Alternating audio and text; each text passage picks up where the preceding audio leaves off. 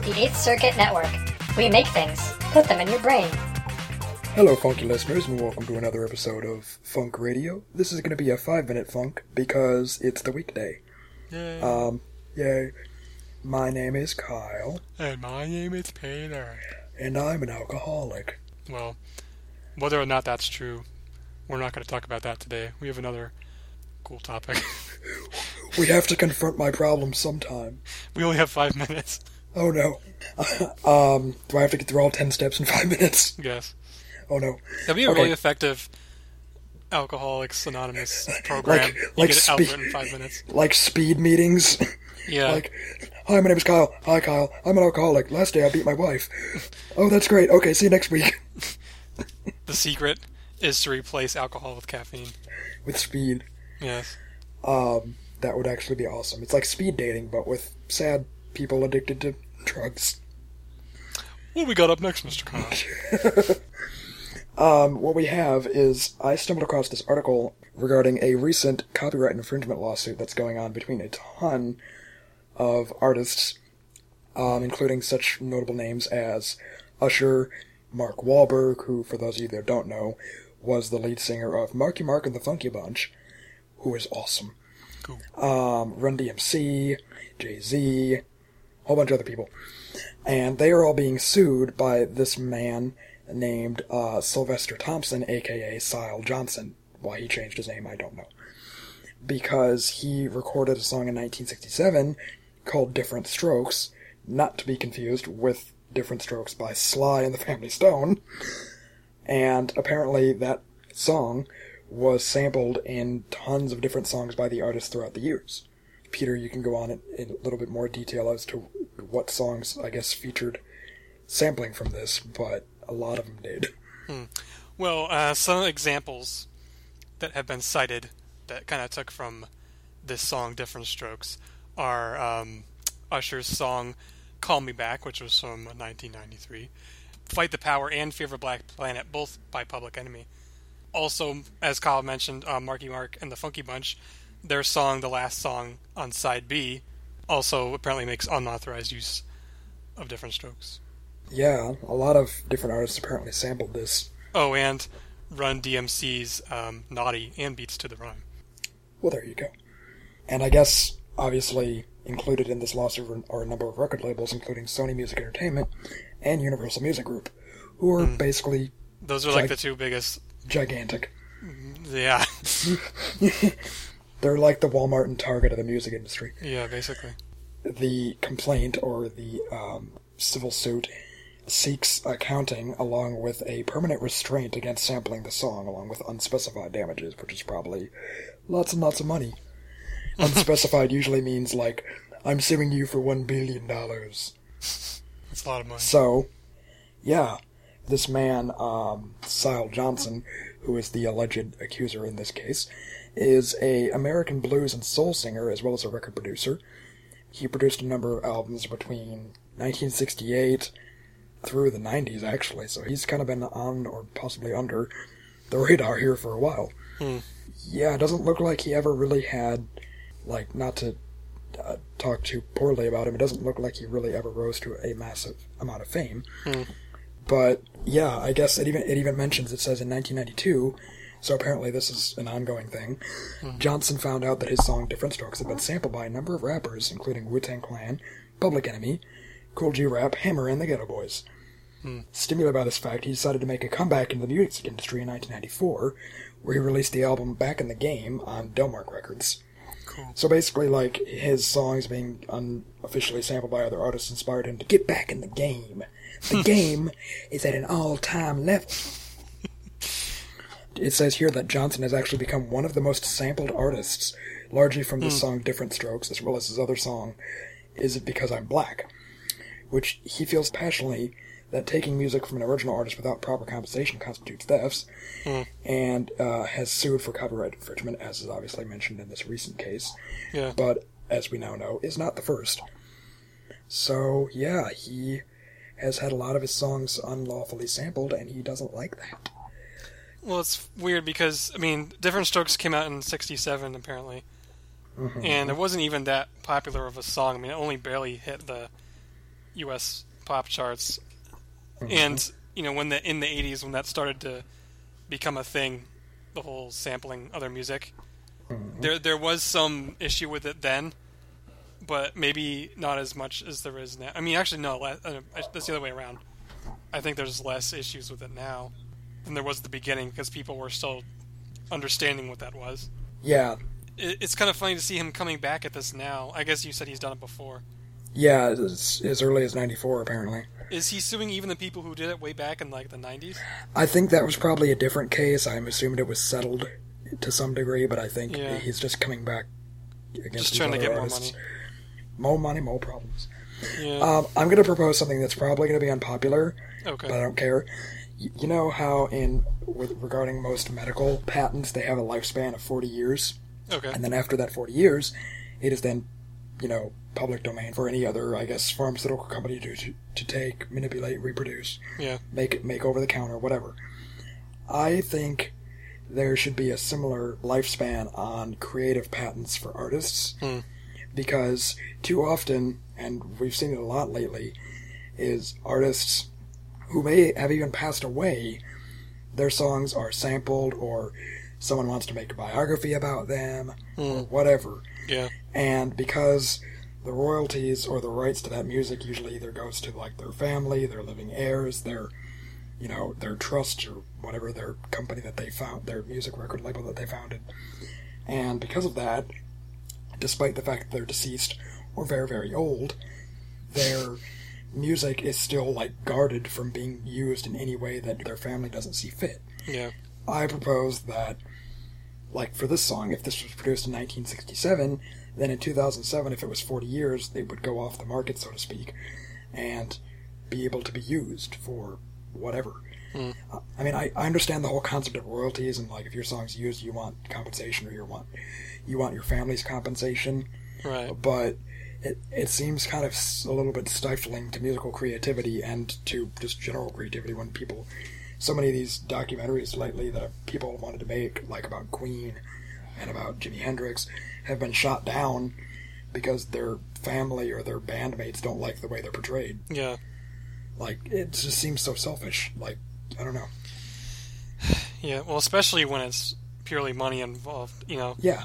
It's I made something 50 years ago, I still expect money from that. Yeah. It's I'm sure... I don't know.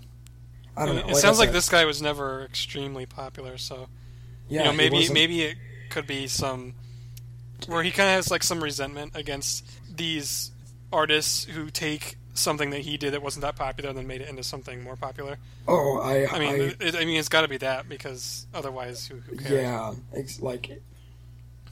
I kind of the original song was never, I guess, as popular as you had hoped it was. Yeah. And then other artists sample it and into songs that become cult classics or iconic songs. Yeah.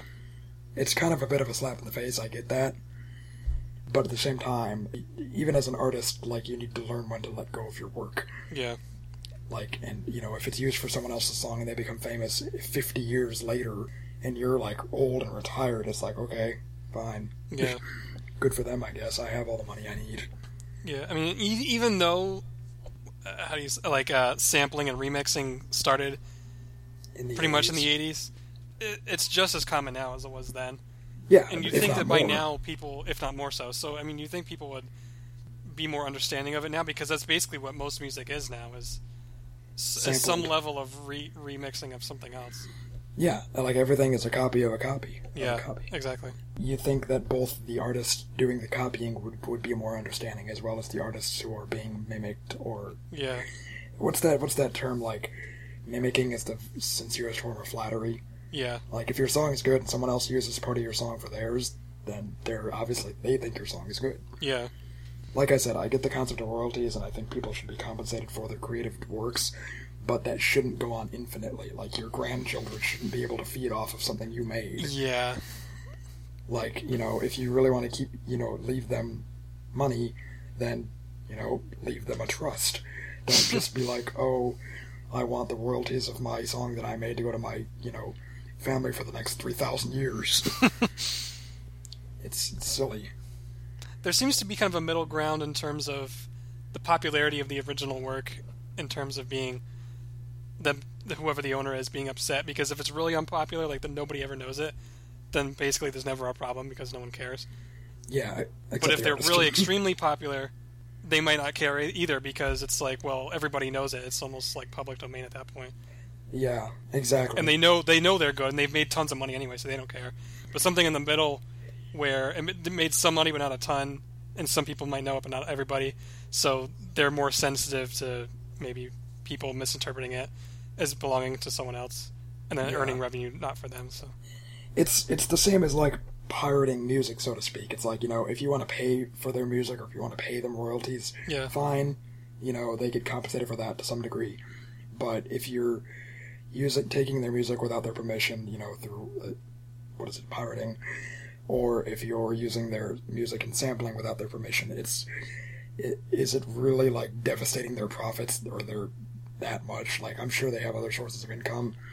It just seems like a money grab most of the time. Well, now more than ever because of the whole pirating age. I mean, yeah, Metallica went crazy with that stuff. They their music ended up on Napster, and they sued Napster, and then they wouldn't put their music on iTunes because it was just a constant money grab. They think every time someone hums a Metallica song, they should get a penny. Mm-hmm. And that mentality just turns so many people off of music, because it's like music is about creativity and expression. If it just turns into this business commodity, then I don't know, it just stifles people. But like I said, that's just Kyle's opinion. Yeah, I wonder how often. Yeah, well, I mean, I guess this is an example of the actual artist being upset, because a lot of the time, like you were saying, sometimes it's the family of the person or something else. Way more often than the artist himself is the record label. The record label, and see, that's far more understandable, because the record labels at their heart are just gigantic corporations that want to suck money. They're the ones making the majority of the money. They're the ones that sue grandmas because they downloaded 12 Gene Adler songs or something, and for $2 million. And you see these things all the time, and it's sickening because they want to make an example of people. Yeah. But when it's the artists themselves, it's just so much more harsh, because it's not a giant corporate entity wanting money. It's just some guy not feeling like they made enough off their creative endeavor and just wanting more recognition in monetary terms. Mm-hmm. So I don't know. Like I said, I think there should be a lifespan to that, whether it be 40 years, whether it be when the artists themselves cease, and then whatever. Yeah. But there should be at some point when music can go into public domain and anyone can use it, listen to it, whatever. Yeah. Any music before, I think, 1928 is officially public domain. I forgot why, but it is. Mm. Why don't they have that for, every 50 years? In 2078, everything from 28 to 48 becomes public domain. Yeah. Do that, I don't know. It's an interesting idea. It seems odd. There should be some sort of backlog of things after a point in time go into the public domain where people can use them for free without fear of being sued, basically. Yeah. But we're an overly litigious society, so yay, America. Well, money. But yeah, this 5-minute funk has turned into a 12-minute rant, so we're gonna call this the Kyle's rant episode. Not really, but careful what you wish for. Oh dear. Kyle rants about monies. This went from just informative to opinionative, so... Oh, before we go, yes, let's play for our listeners a short clip of Different Strokes by Sylvester Thompson. And not Sly and the Family Stone. That's true.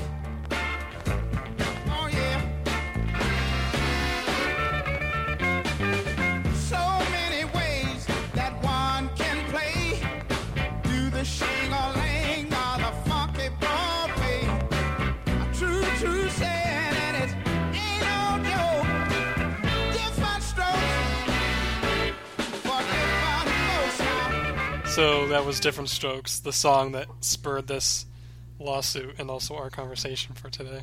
Yeah. Pretty good song. I had never heard it before this, and I really like it. I hadn't either. To be honest, I confused him with Sly and the Family Stone at first. Yeah. So, yeah, that is, I guess, the song that surrounded this entire debate and lawsuit, which will probably result in a large loss of money for a lot of artists. Because they always end up settling. Yeah. They don't go to court, they're just like, okay, fine, we'll pay, $1 million. Yeah. So, well, you listeners should go ahead and check out the other songs that we mentioned earlier and see if you can hear a similarity between this song and those. For sure. So yeah, this has been a 5-minute funk and a 10-minute rant. And this is your host, Kyle. And this is your host, Peter. Tell us what you think about this lawsuit on our Facebook page at facebook.com/getyourfunk. And be sure to like us on iTunes and also subscribe to us on Spotify. That's where true. we will put things up like songs from our episodes. So you can listen to them in full. Without causing lawsuits from this guy. Yeah, without lawsuits raining down on you like hellfire. So yeah, we're signing off. We love you, and we love musical artists, and we love the RAAA and America. Bye. Bye. For more podcasts and the latest news in gaming, movies, and entertainment, visit 8thcircuit.com.